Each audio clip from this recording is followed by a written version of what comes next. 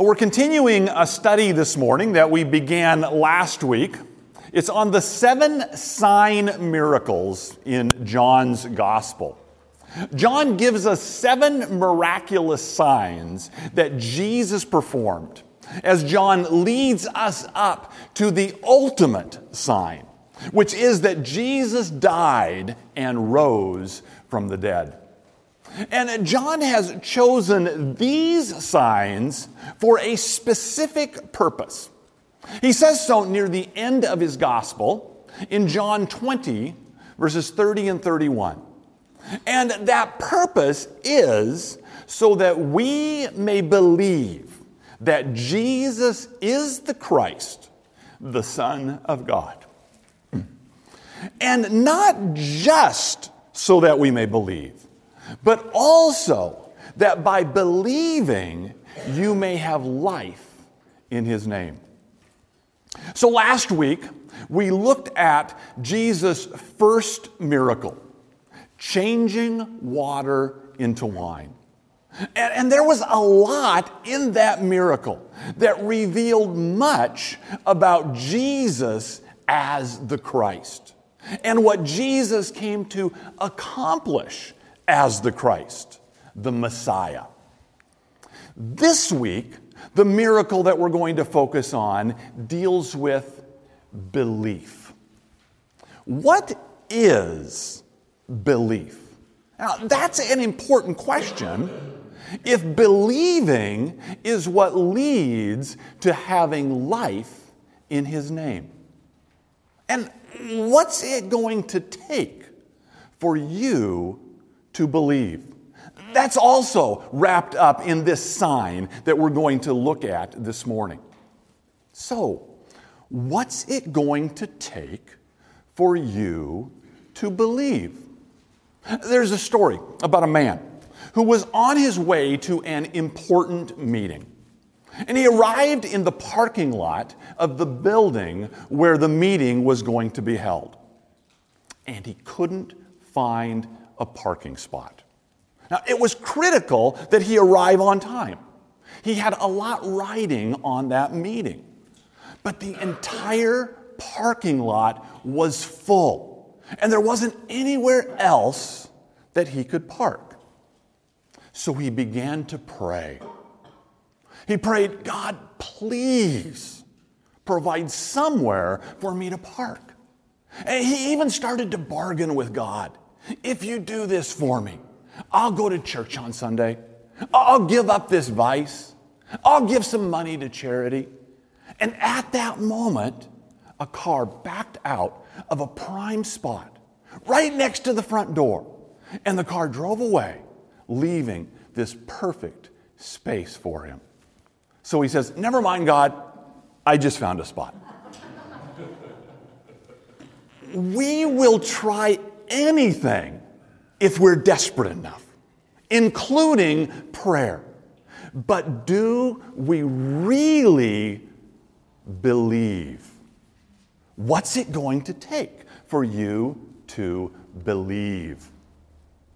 Since belief is fundamental to John's stated purpose, it's not surprising that John deals with it directly in one of the first miracles that he chose to use in this gospel. So I invite you to turn to John chapter 4, toward the end of the chapter where this miracle takes place. We're going to start in verse 43, just a few verses before the miracle, and I'll read to the end of the chapter. John 4, verse 43. After the 2 days, he departed for Galilee, for Jesus himself had testified that a prophet has no honor in his hometown. So when he came to Galilee, the Galileans welcomed him, having seen all that he had done in Jerusalem at the feast, for they too had gone to the feast. So he came again to Cana in Galilee, where he had made water wine. And at Capernaum there was an official whose son was ill. when this man heard that Jesus had come from Judea to Galilee, he went to him and asked him to come down and heal his son, for he was at the point of death. So Jesus said to him, "Unless you see signs and wonders, you will not believe."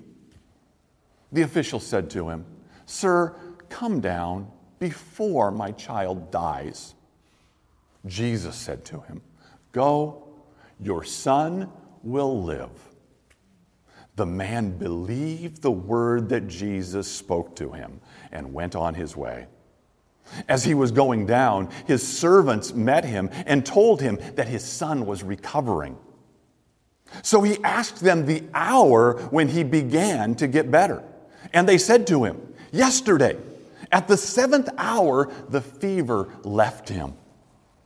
The father knew that was the hour when Jesus had said to him, "Your son will live." And he himself believed, and all his household. This was now the second sign that Jesus did when he had come from Judea to Galilee. Now, I didn't mean to suggest earlier in the introduction that this was the first time that John talked about belief in his gospel. John's been weaving this thread of belief from the very beginning. In his prologue, in the first chapter, in verse 12, John writes, "But to all who did receive him, who believed in his name, he gave the right to become the children of God." So right up front, John told us believing in Jesus' name corresponds with receiving him and becoming children of God. Or the miracle that we considered last week. The immediate result of it was belief. In John 2, verse 11, it says, "This, the first of his signs, Jesus did at Cana in Galilee, and manifested his glory, and his disciples believed in him." Now, not many people were aware of that miracle, at least at that time, but those who were, and specifically his disciples, believed as a result of the sign. After that, Jesus and his disciples went to Jerusalem to celebrate the Passover. And while he was there, according to John 2, verse 23, many believed in his name when they saw the signs that he was doing. While Jesus was still in Jerusalem, a man, a Pharisee named Nicodemus, came to him. And this is where Jesus said to the man that a man must be born again, or he cannot enter the kingdom of God. And as he was explaining that to Nicodemus, Jesus spoke what has become the most well-known verse in all the Bible, John 3:16. "For God so loved the world that he gave his only Son, that whoever believes in him should not perish, but have eternal life." Belief divides those who receive eternal life from those who perish. At the end of John 3, in verse 36, John, the apostle, the writer of this gospel, is summing up the testimony of another John, John the Baptist. And he says, "Whoever believes in the Son has eternal life. Whoever does not obey the Son shall not see life, but the wrath of God remains on him." After this, Jesus left Judea to travel back to Galilee. And on his way, he was passing through Samaria. And he met a Samaritan woman at Jacob's well. The woman wanted to debate with Jesus about the propriety of worshiping on a mountain as opposed to worshiping in the temple. And Jesus said to her in John 4:21, "Woman, believe me. The hour is coming when neither on this mountain nor in Jerusalem will you worship the Father." Believing as long as it is the right belief, is what's important. And the woman did believe. And not just the woman, but many of the Samaritans. In John 4, verse 39, many Samaritans from that town believed in him because of the woman's testimony. He told me all that I ever did. And then in verse 41, and many more believed because of his word. And it wasn't just some vague belief that there was something special about Jesus, or that he could do signs, or that he was a good teacher who told the truth. In verse 43, they said to the woman, "It is no longer because of what you said that we believe, for we have heard for ourselves, and we know that this is indeed the Savior of the world." Jesus stayed in Samaria then for 2 days with these Samaritans who believed in him as the Savior of the world. And that's where our text picks up this morning. In verse 43 it says, and after the 2 days, he departed for Galilee. And it gives us the reason that he left for Galilee. And it's a curious reason. It says he departed for Galilee, for Jesus himself had testified that a prophet has no honor in his hometown. Now, most other translations translate hometown as his own country. The word literally means fatherland, although it can refer to a town or a region as well. In context here, it seems to refer to Galilee, to the region.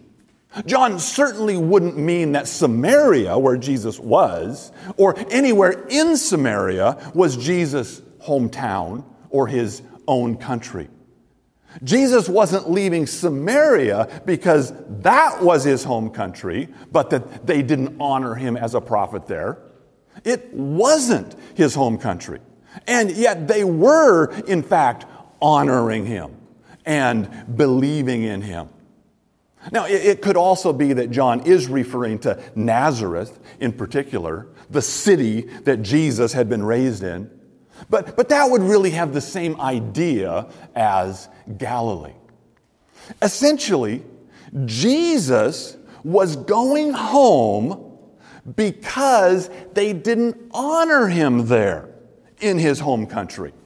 He's going back to Galilee because the Galileans don't believe in him.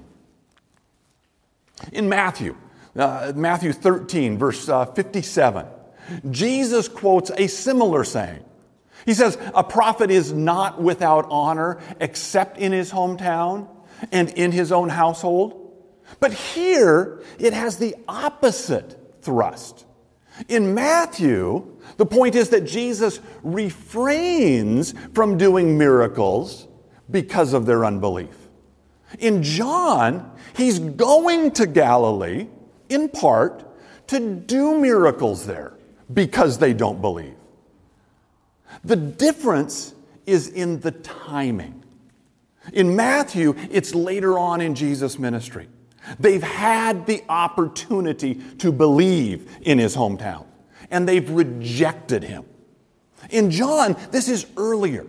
And here Jesus is going to Galilee to give them that opportunity to believe in him. In verse 45, it says, "When he came to Galilee, the Galileans welcomed him, having seen all that he had done in Jerusalem at the feast, for they too had gone to the feast." So they were happy to see him because they'd seen the miracles that he did in Jerusalem, because they had been in Jerusalem too. But let's be clear. They're welcoming him back as a miracle worker, not as the Messiah, the Son of God. It doesn't say anything here about them believing in him. They're just looking for a show, and maybe for someone to solve a few of their problems. So that's the setting for this sign. Jesus is back in Galilee, and the people are happy to have him. But there's no indication that they have any kind of meaningful belief in him like those Samaritans had. In verse 46, it says, "So he came again to Cana in Galilee, where he had made water wine." John wants to remind us of that. He wants us to remember that Jesus is not just a healer, not just a worker of miracles. He is the Christ. And the sign that he did earlier in Cana testifies to that. And here we're introduced to an official. Now, most translations say a royal official. And the word has that meaning. So this would have been one of Herod's officials. Herod was the king or tetrarch. He ruled over Galilee. He's the one who would soon have John the Baptist arrested and then eventually beheaded. This is also the Herod who would preside over one of Jesus' trials after Jesus was arrested and before he was crucified. Herod's capital was in Tiberias, and that was about 5 miles from Capernaum. Now, this royal official, he would have been privileged. He would have been wealthier, and he would have had advantages, being one of Herod's officials, that most people in Galilee would not have had. The man's circumstances are the kind that often lead someone to self-reliance, or at least a reliance on earthly means. This man could afford things that most people couldn't. He had access that most people didn't have. And money and access and privilege and position can solve a lot of problems in life, or at least it seems to. And it can create in a person a false sense of security. And that seems great, that security, until you encounter a problem that money and access and privilege and position can't solve. And then the walls come tumbling down around you. Paul Allen, he was one of the world's richest men. He had a net worth of more than $20 billion. He founded Microsoft with Bill Gates. He owned the Seattle Seahawks. He owned the Portland Trail Blazers and just about anything else that he wanted. But he got cancer. And all of his money couldn't cure him. He died at the relatively young age of 65. And all of his billions couldn't do him any good. The official from Capernaum is in a similar spot to this when we meet him, except it's his son who was ill. And it wasn't a minor illness. The boy was dying, and none of his father's money or access had been able to help him. The official had presumably exhausted every other option, and he was desperate. And this is what God does. When God is preparing to reach you, He tills your soil by bringing a trial into your life that you can't handle on your own. He strips away every pretense of your own capabilities. He puts you in a position where you are forced to recognize that you don't have the ability to solve your own problems. And he often uses this temporal helplessness as a precursor to show you how spiritually helpless you are as well. And that's all part of his grace as he draws you to himself. So in verse 47, it says, when this man heard that Jesus had come from Judea to Galilee, he went to him and asked him to come down and heal his son, for he was at the point of death. He heard that Jesus was in Cana, and no doubt he'd heard about the miracles that Jesus had done in Jerusalem. Maybe he'd even heard about Jesus turning water to wine. So he decided to go to Cana to find Jesus. Cana is about 16 miles from Capernaum. On foot, a person could make the trip in a day.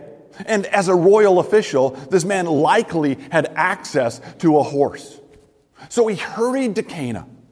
And when he found Jesus, he asked him to come with him and heal his son. I want you to notice here, he seems to make an assumption. He thinks that Jesus would need to come with him in order to heal his son. Now, it probably never occurred to him that this could happen in any other way.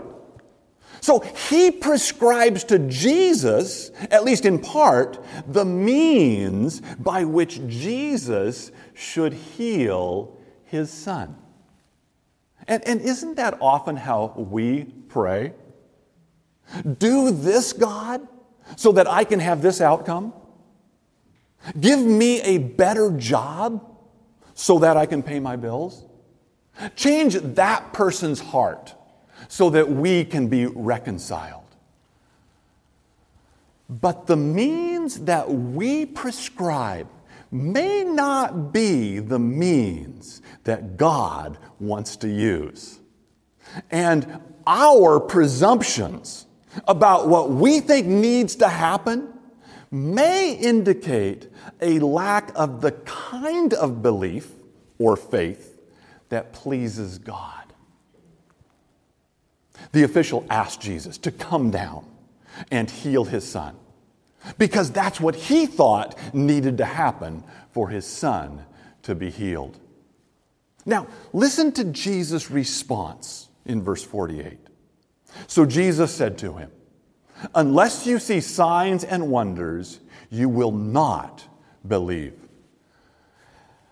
I expect this confused the official a little bit. He hadn't come to Jesus looking for a reason to believe.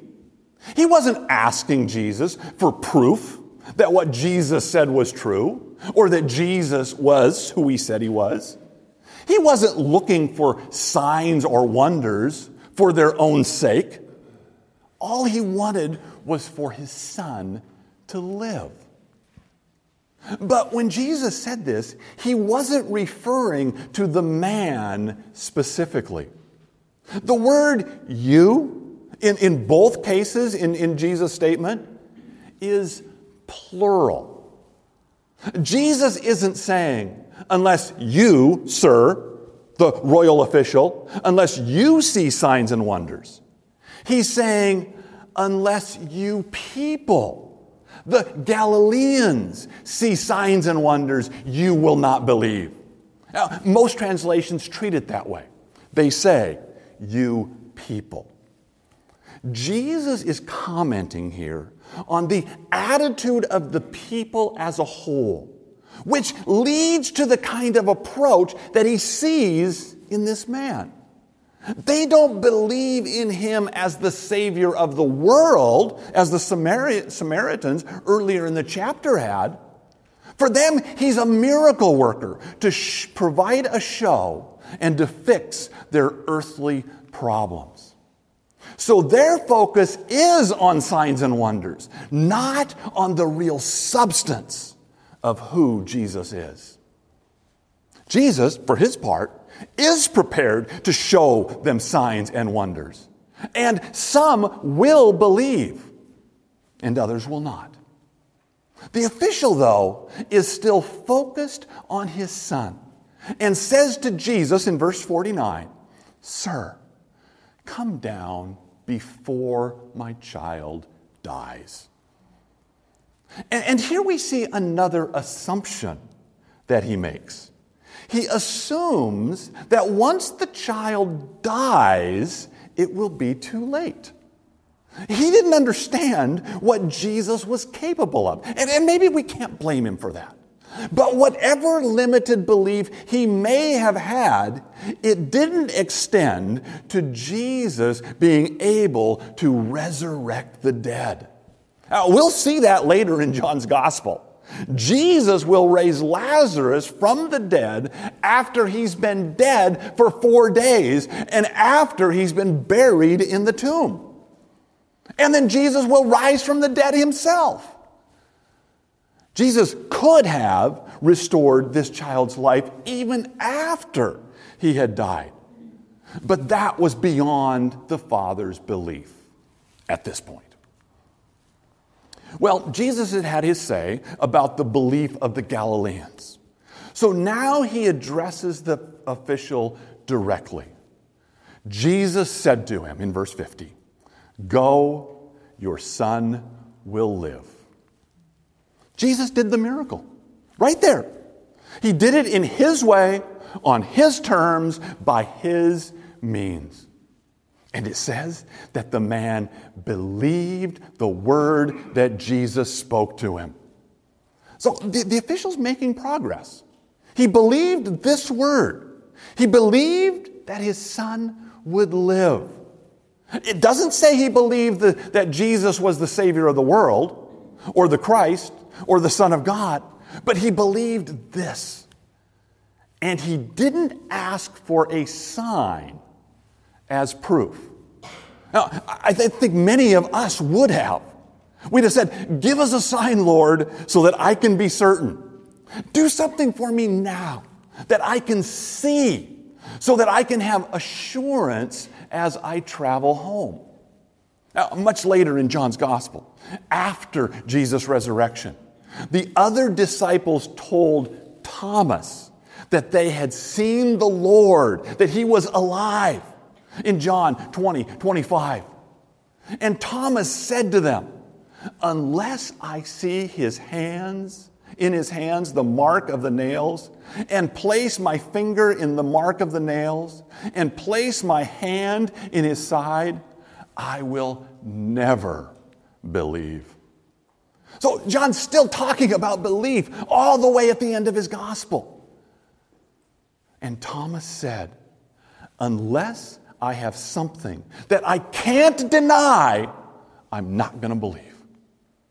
8 days later, Jesus appeared to Thomas along with the other disciples, and then he said to Thomas, "Put your finger here and see my hands, and put your hand and place it in my side.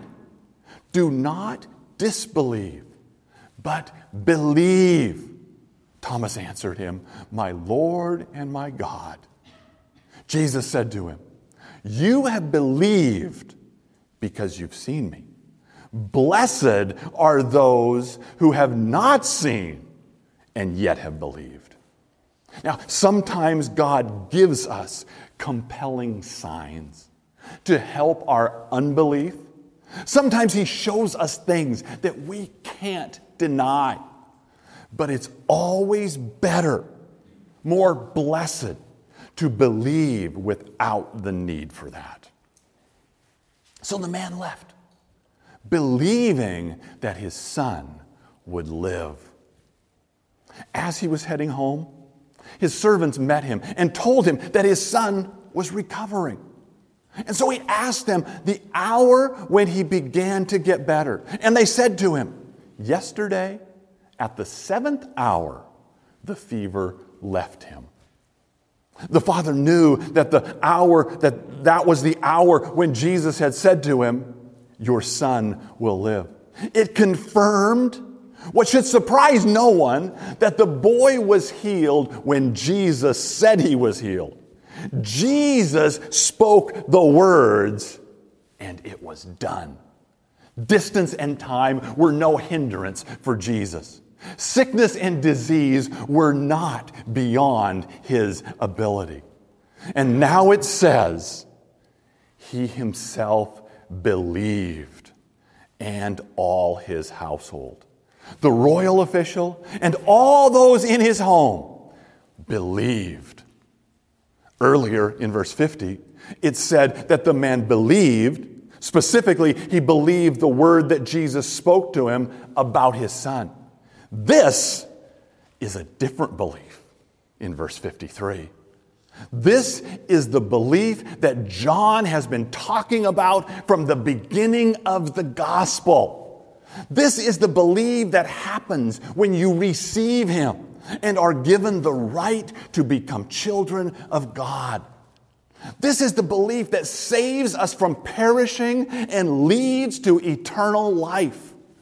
This is the belief that Jesus is indeed the Savior of the world. And the father of the boy believed, and all his household with him.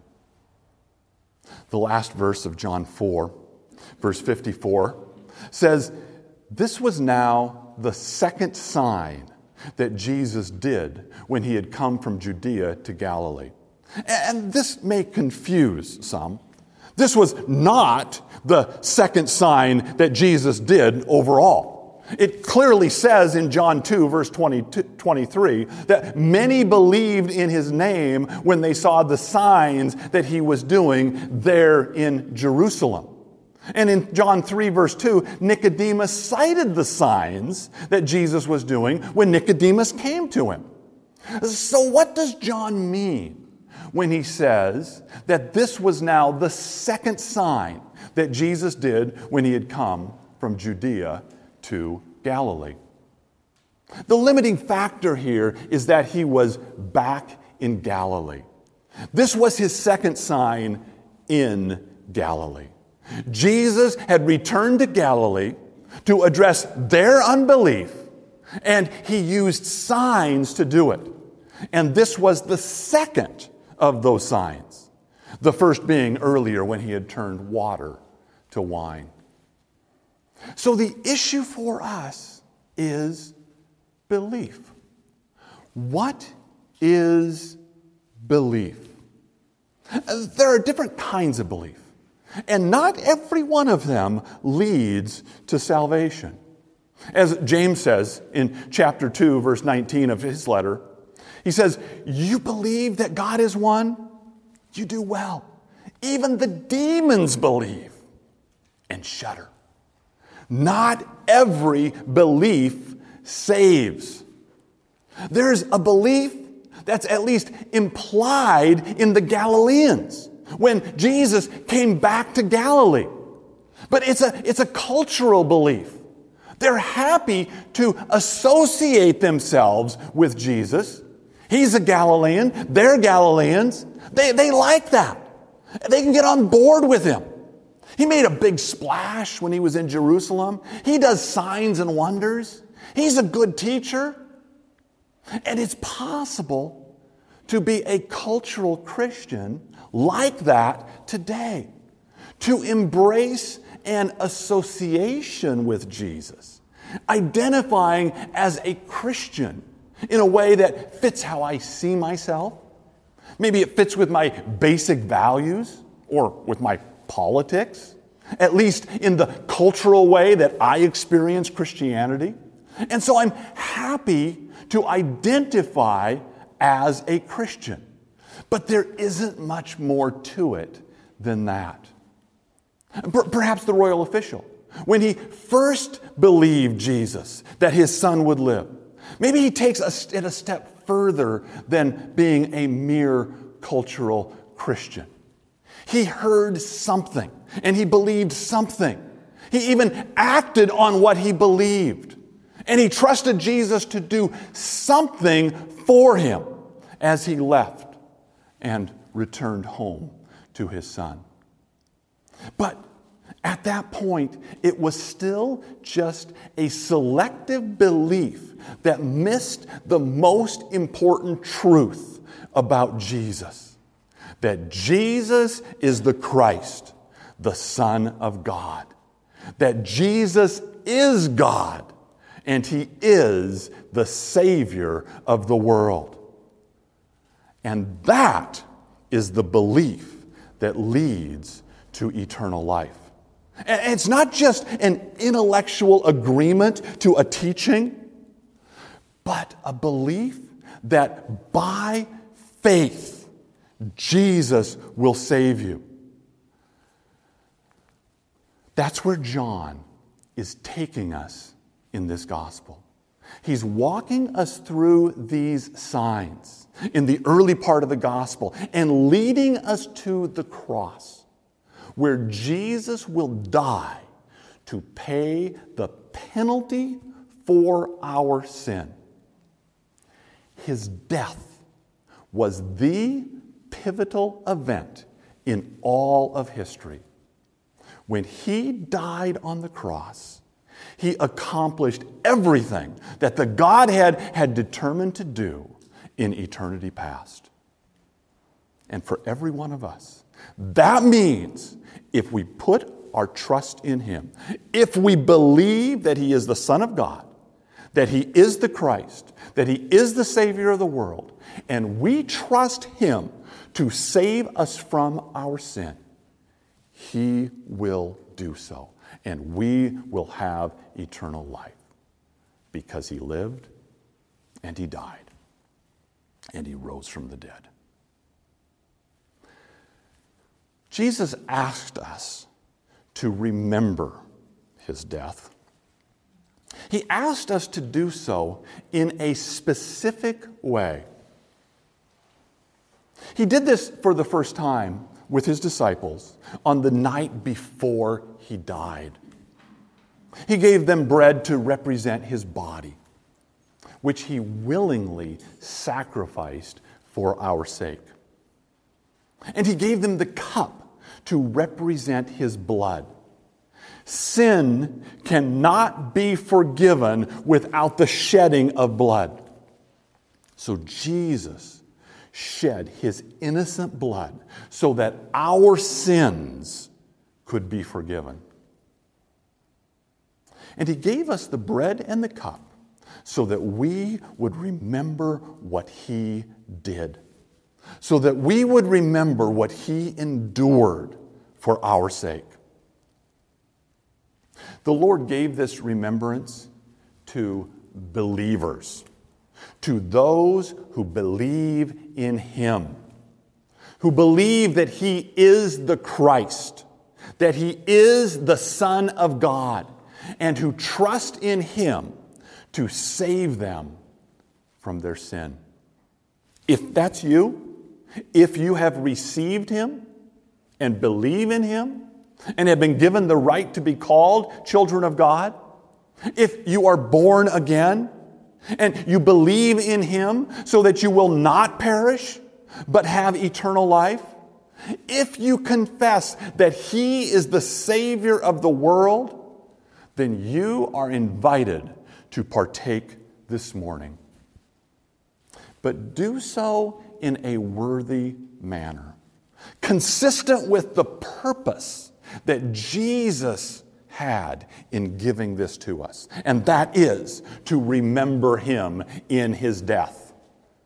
Don't make this into something else, or cheapen it by partaking flippantly, without really considering our Lord and what He endured for our sake. So I'm going to pray, and then Tim and I will distribute first the bread, and then once everyone who's participating has been served, I will read a passage from Scripture, and we will partake together. And then we'll do the same with the cup. So let's pray.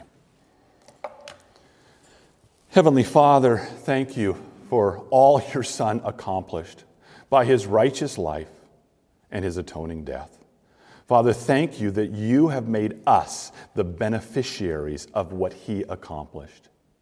And Father, now we set out to do what he asked of us in obedience to him, to remember his death, to focus on him and what he did. Father, thank you for the bread. Thank you for the body, Jesus' body, that it represents. Father, thank you that he willingly sacrificed it for our sake. Father, thank you for the cup that represents his blood. Father, thank you for the perfect life that he lived, so that his blood is innocent, that he had no sin of his own to pay for, and was able to pay the price for our sin with his blood. Father, as we partake this morning, it is our goal to glorify him, that he would be exalted by our remembrance of what he did. In Jesus' name, amen.